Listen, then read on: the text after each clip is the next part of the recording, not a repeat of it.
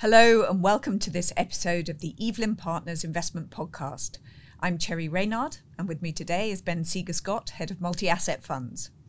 We're going to be discussing the recent direction of the technology sector and implications of the growth in artificial intelligence.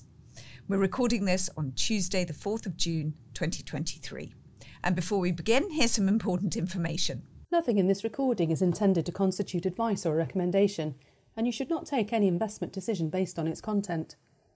Any opinions expressed may be subject to change without notice. Remember that the value of investments can fall as well as rise, and that you may not get back the amount you originally invested. Past performance should not be considered a reliable indicator of future returns.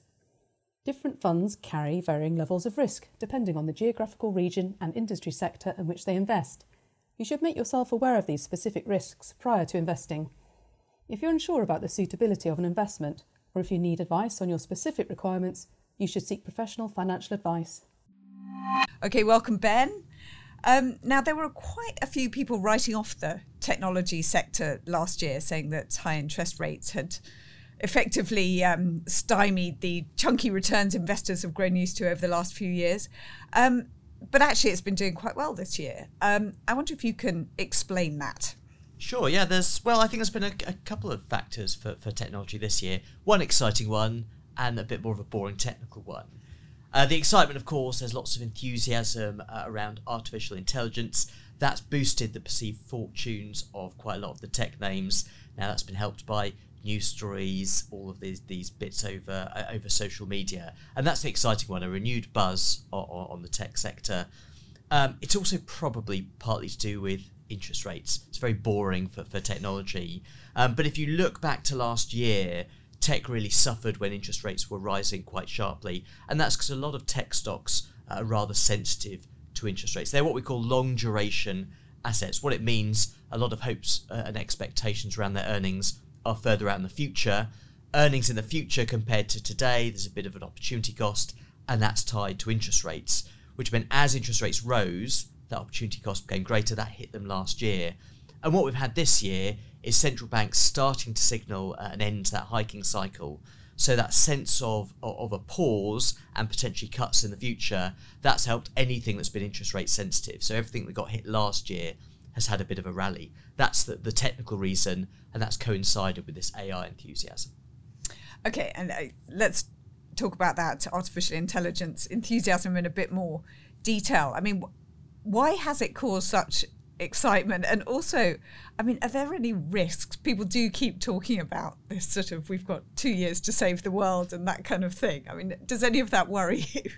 Well, I mean, there's certainly a lot of buzz around it. As with all of these technologies, they've been swirling around in the background, and every so often there's this catalyst that propels them into the limelight. And the reason for the current round of exuberance, I think it's OpenAI's ChatGPT that everyone or most people sort of know and love. That's really just a tool that makes it easier to access some of these AIs. The latest technology, it's all about LLMs, which are large language models. Actually, it's less about the technology of AI. It's more how you train them and the data sets you use to do it.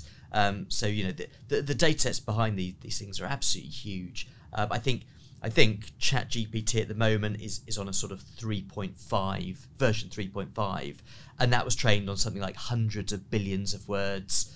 The next iteration, version 4, all very hush-hush, but the expectation, that's probably going to be trained on sort of trillions of words. So it's those data sets and the power crunching them that's really that really drives these technologies. And I think because it's a new technology, like most technology, the reason people are excited, it has the capacity to significantly increase productivity, and productivity drives growth, it drives development, it drives earnings growth, and that's where the buzz is. And particularly now, we've had robotics and automation, particularly in more manual jobs. This has the potential to significantly increase productivity in some of the more labour-intensive service areas. So that's why everyone's excited. This potential sort of step change in productivity. But of course, it does come with risks. Putting aside the sort of sci-fi risk of the AI turning on its creator and destroying us all, I think from an investment perspective, the key risks we're looking at are around the disruption that it will cause. Again, it happens with all technologies. You lose some jobs, but they likely create jobs that we simply can't really envisage now. But that's disruption of the change from one to the other, assuming it happens. That does create a lot of disruptive risk. But just as many jobs could potentially be taken over by these AI functions, there will likely be new jobs. The ones at the moment, still in the very early stages. I think if you were on a job hunting site and looked for a prompt engineer, historically, what on earth is that? But now, prompt engineers trying to tailor the questions you ask AI to get the best use out of them, it's growing in popularity. So there will be that switch, but it will create disruption. There is also, of course, the risk of disappointment, that this technology and all of the potentials that people hope for simply doesn't come to pass, and it's yet another failed technology, and we've had examples of those in the past. So I think there's plenty of reason to be excited. It's the productivity gains that it could deliver, but the risk is there's disruption, and again, it may simply not come to pass. Okay, interesting. And the broader technology market does seem to take up an awful lot of airtime. I mean, is there a reason why it matters for markets in particular? Absolutely. I think because technology drives longer term growth, technology is one of those concepts that starts off as a sort of distinct entity, but then it just permeates into everything else. And no one thinks anymore, oh, you use a computer, you're a technology company. It then goes into every other sector and drives the growth and evolution in that sector. And that's why I think it's so important to watch where it goes. I think if you look at some of the recent technologies that have become embedded, if you consider Amazon, driven by technology, actually most of its money is driven off web services. But if you think of Amazon in terms of delivering stuff to your doorstep, that's really a consumer goods business. Netflix is an entertainment business. Technology comes in and it permeates through all sorts of different industries and sectors. And that's ultimately what will probably be true of AI. It's starting off as a tool in the technology sector, but it could be deployed to sort of deliver in lots of other sectors. And I think it's of course hard to know what the future will actually look like. But I think when it comes to technology, there's a famous saying, but it's worth remembering, and this: we tend to overestimate the impact of technology in the short term and underestimate the effect in the long run. So there's lots of hype at the moment. It could dissipate, but through time we'll see it percolate through, and that's why it's really important to keep an eye on it. And from an investment point of view, what tends to be the best way to access these trends? Is it to be sort of minutely focused on the next hot area of technology, or there are other routes to making money from technology? Well, I think there's several routes. It's always very difficult to pick out, in the moment, which companies will benefit, but also not get sucked up into the hype. And at the moment, maybe there's a bit of an excess of enthusiasm. So I'd sort of be a little bit wary diving in too quickly. But in terms of some of the longer term megatrends and themes, and megatrends is something we've written about before in some of our articles. But I think if you're looking at technology, there's sort of two angles. One is, of course, the technology companies in the short term. We talked before, it could benefit industries very broadly. But if you are interested in technology, obviously investing in tech firms will help a lot. And particularly with AI, one of the challenges is it's very expensive to develop these. It requires vast resources. It's very hard for small companies or startups to properly exploit that, to really drive this growth and make it useful. Really, there is a bit of a competitive advantage that existing large technologies have. So be careful always of valuation, but as this tool develops, that could be one area to access it. But the other one is the sort of longer term, the picks and shovels argument. Rather than buying, investing and trying to capture that technology in and of itself, try and invest in the tools that are used to support it. So that's technology, hardware, semiconductors, the physical supplies that are needed. Those will often be in demand. So that's a different way to play it, all within that quite narrow area of technology. Okay, great. Right, let's turn our attention to kind of markets over this month. There seems to be some resolution to the debt ceiling, and that's come as a bit of a relief to markets. I mean, did Biden have to make any major concessions to get that across the line? Not significantly. I think there's obviously been a lot of attention on the debt ceiling, and we've talked about it previously. This comes along every few years. The expectation is it will resolve itself, because the catastrophe, if it doesn't really bear thinking about. In this case, there wasn't any huge concession, but what they've chosen to do, it has been good for bipartisan support and agreement, trying to move away from that polarising politics to getting things done and coalescing around the centre ground. But actually what they've done before, when they kick this can even further down the road, what they've quite cleverly done this time, they've just sort of suspended or shifted the debt ceiling out to 2025. That lets them get through the next election cycle. It doesn't get them in hot water for the presidential elections next year. And just by kicking it slightly further down the road, there hasn't been huge concessions really on either side. There is effectively non-defence spending. It's got to be flat through next year, but that hasn't been a huge compromise. So really it's just been a muddle through, and that's really helped get it over the line without any significant percolations through markets. Okay, and how was the whole kind of saga played out in equity and fixed income markets? Well, it's always hard to isolate one particular factor. You know, as we've been talking about this in the background, as we just said, there's been AI, there's been inflation, there's been interest rates. But as we sort of look through, markets have essentially taken it in their stride. When the news story first broke and there was no sign of agreement, there was a little bit of a risk-off sentiment. But as it sort of got closer, there really hasn't been too much to worry about. There is some consideration. One of the technical factors, now that they've had this agreement, the government is going to have to raise quite a lot of money through issuing debt. That could cause a little bit of activity in the markets. But I think, you know, we never really got close enough to the crunch point. Historically, we've seen government shutdowns, and that's when people really start to get worried. But because a deal was done, I mean, it's only a few days, right? In terms of the news cycle, that's pretty tight. But in terms of markets, everyone's prepared. They had their backup plans. It was largely taken in its stride. The one aspect that I think has had a bit of a lasting impact is that Fitch, so a credit rating agency that says the creditworthiness of different governments.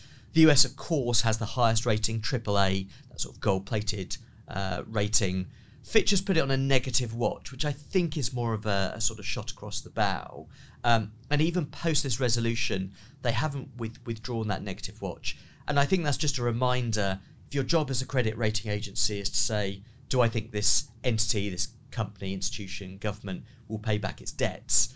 I think it's just a reminder, look, if every 2 or 3 years you decide, am I or aren't I going to pay that debt? You know, that's not coherent with the AAA rating. So I think that's just a little bit of a warning from the credit rating agencies for the US government to mind its behaviour. But that's probably the only impact of note that I think has come this time around. Okay, right, interesting. One story that sort of flew under the radar a bit was Saudi Arabia announcing plans to cut oil production.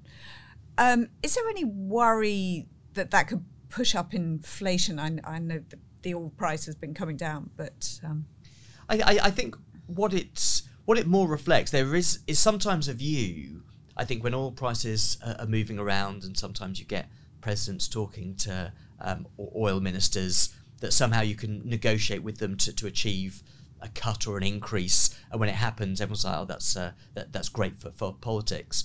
But the reality is, most of OPEC, which is the consortium, the cartel actually, that controls a lot of oil production, therefore the price, they try and manage oil in around about 80 to 120 range, broaden that out, maybe 70 to 130. Because if you're an oil exporting nation, obviously you want oil prices to be high to get your revenues in. But if the oil price is too high, that's a brake on the global economy. We've all seen very high oil prices can tip economies over into recession.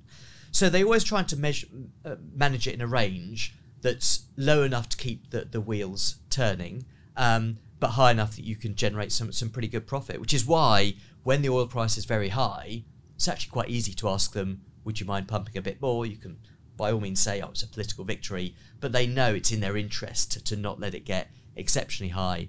But now, after the very high prices we saw last year, the oil price is actually quite low. It's hovering, last I saw, Brent was hovering around the 70s sort of mark, and that's at the low end. So I think no matter how much you ask them, don't mess around with this. It is in their interest at that level to scale back some of the oil production. Saudi Arabia is the marginal producer. They have enough capacity, they can manage some of the politics within OPEC. So it's not a huge surprise. But what I would say, in terms of medium-term inflation, the oil price is currently at the low end of that range. At the moment, the impact of oil is actually disinflationary, because now we're going through the 1 year window. This time last year, summer of 2022, that's when oil was all sort of above $100 a barrel. So now it's in the 70 or 80 mark. It's actually disinflationary. So I don't think it's too concerning at the moment. And I think you'll see if the oil price remains low, there'll be continued pressure to tighten those elements. The other aspect that provides a bit of a floor as well, you'll recall governments have strategic oil reserves. And last year, when the price was very high, the US deployed some of that. That helps just bring it down a little bit. But they need to restock that. So when you have low oil prices as well, a lot of governments will be buying oil to restock. And that provides a little bit of a floor as well. So I don't think it will necessarily lead to a meaningful inflation increase. What I think it's doing is trying to help the oil exporting nations manage that price broadly in a sort of 80 to 120 kind of range. Okay, great. And finally, no podcast would be complete without a look at US interest rates. So, what are the signals you're seeing there? Interest rates are the gift that keeps on giving. A couple of months ago, we were, one more maybe, then done. I think we have talked about sometimes you have this disconnect between what central banks are saying and what the markets are saying. That closed sort of over the summer. Markets capitulated and said, maybe it is higher for longer. Then we had that banking turmoil and all these expectations dropped. And what we've seen recently is actually US interest rate expectations have shifted higher again. Last month, it looked like that was it. US in particular had done with the hikes, and actually markets were pricing in cuts maybe by the end of the year. As we stand today, we're recording on the 6th of June. We have the next Fed meeting next week. There is a chance they'll hike. Current probability implies a sort of 1 in 4 chance, so quite unlikely. But given that was virtually zero a month or so ago, the expectation now is they don't do it next week. They are quite likely-ish to do it in July. When I looked earlier, the implied probability was about 50. It was 50.1%. So quite evenly cut. But that's a long way from where we were recently, which is that's it. So the expectation is maybe they'll do another hike. But importantly, markets don't anticipate any cuts through the rest of this year. That's obviously what we've been talking about for a long time. We think the rates will remain higher for longer, certainly longer than the market anticipates. And now the market is coming into line with that. That reflects the idea that some elements of inflation are quite sticky. You can't argue, as we said, about the energy prices being the driver. A lot of it is some of the stickier elements, particularly around housing costs, household goods, some elements of food as well that have delayed impact. So there's a risk that inflation will continue to fall almost certainly just because of base effects. But maybe we need to keep an eye on how much that decelerates and if it plateaus and gets a little sticky. And that's what I think what's encouraged the Fed to maybe just keep talking, maybe a little bit more, and maybe at that level for slightly longer. So that's a negative in terms of a little bit more and more restrictive. But I think it's also a positive now that the market is in line with the central bank. So now those expectations have been more accurately aligned. Longer term inflation expectations are nice and firmly anchored. So it's not a hugely worrying sign, but it does imply maybe this Goldilocks idea that it's going to be easy, a bit of a hike, inflation drops, we smooth the ride. Maybe that was too optimistic. So there could be a few bumps ahead. So careful management of your investments is essential. Okay, great. Thanks, Ben, for that roundup. And thank you to our listeners for tuning in. All references and lines spoken about in this episode can be found in the episode show notes, and you can find lots of other investment articles on evelyn.com, including our latest outlook, plus a new piece from Rob Clary looking at artificial intelligence in more depth. Daniel Casali will be back with us in the studio for our next episode, and we'd love to have you join us then if you can. Please do subscribe to our show if you haven't done so, and you can rate and review us in the App Store. Until next time.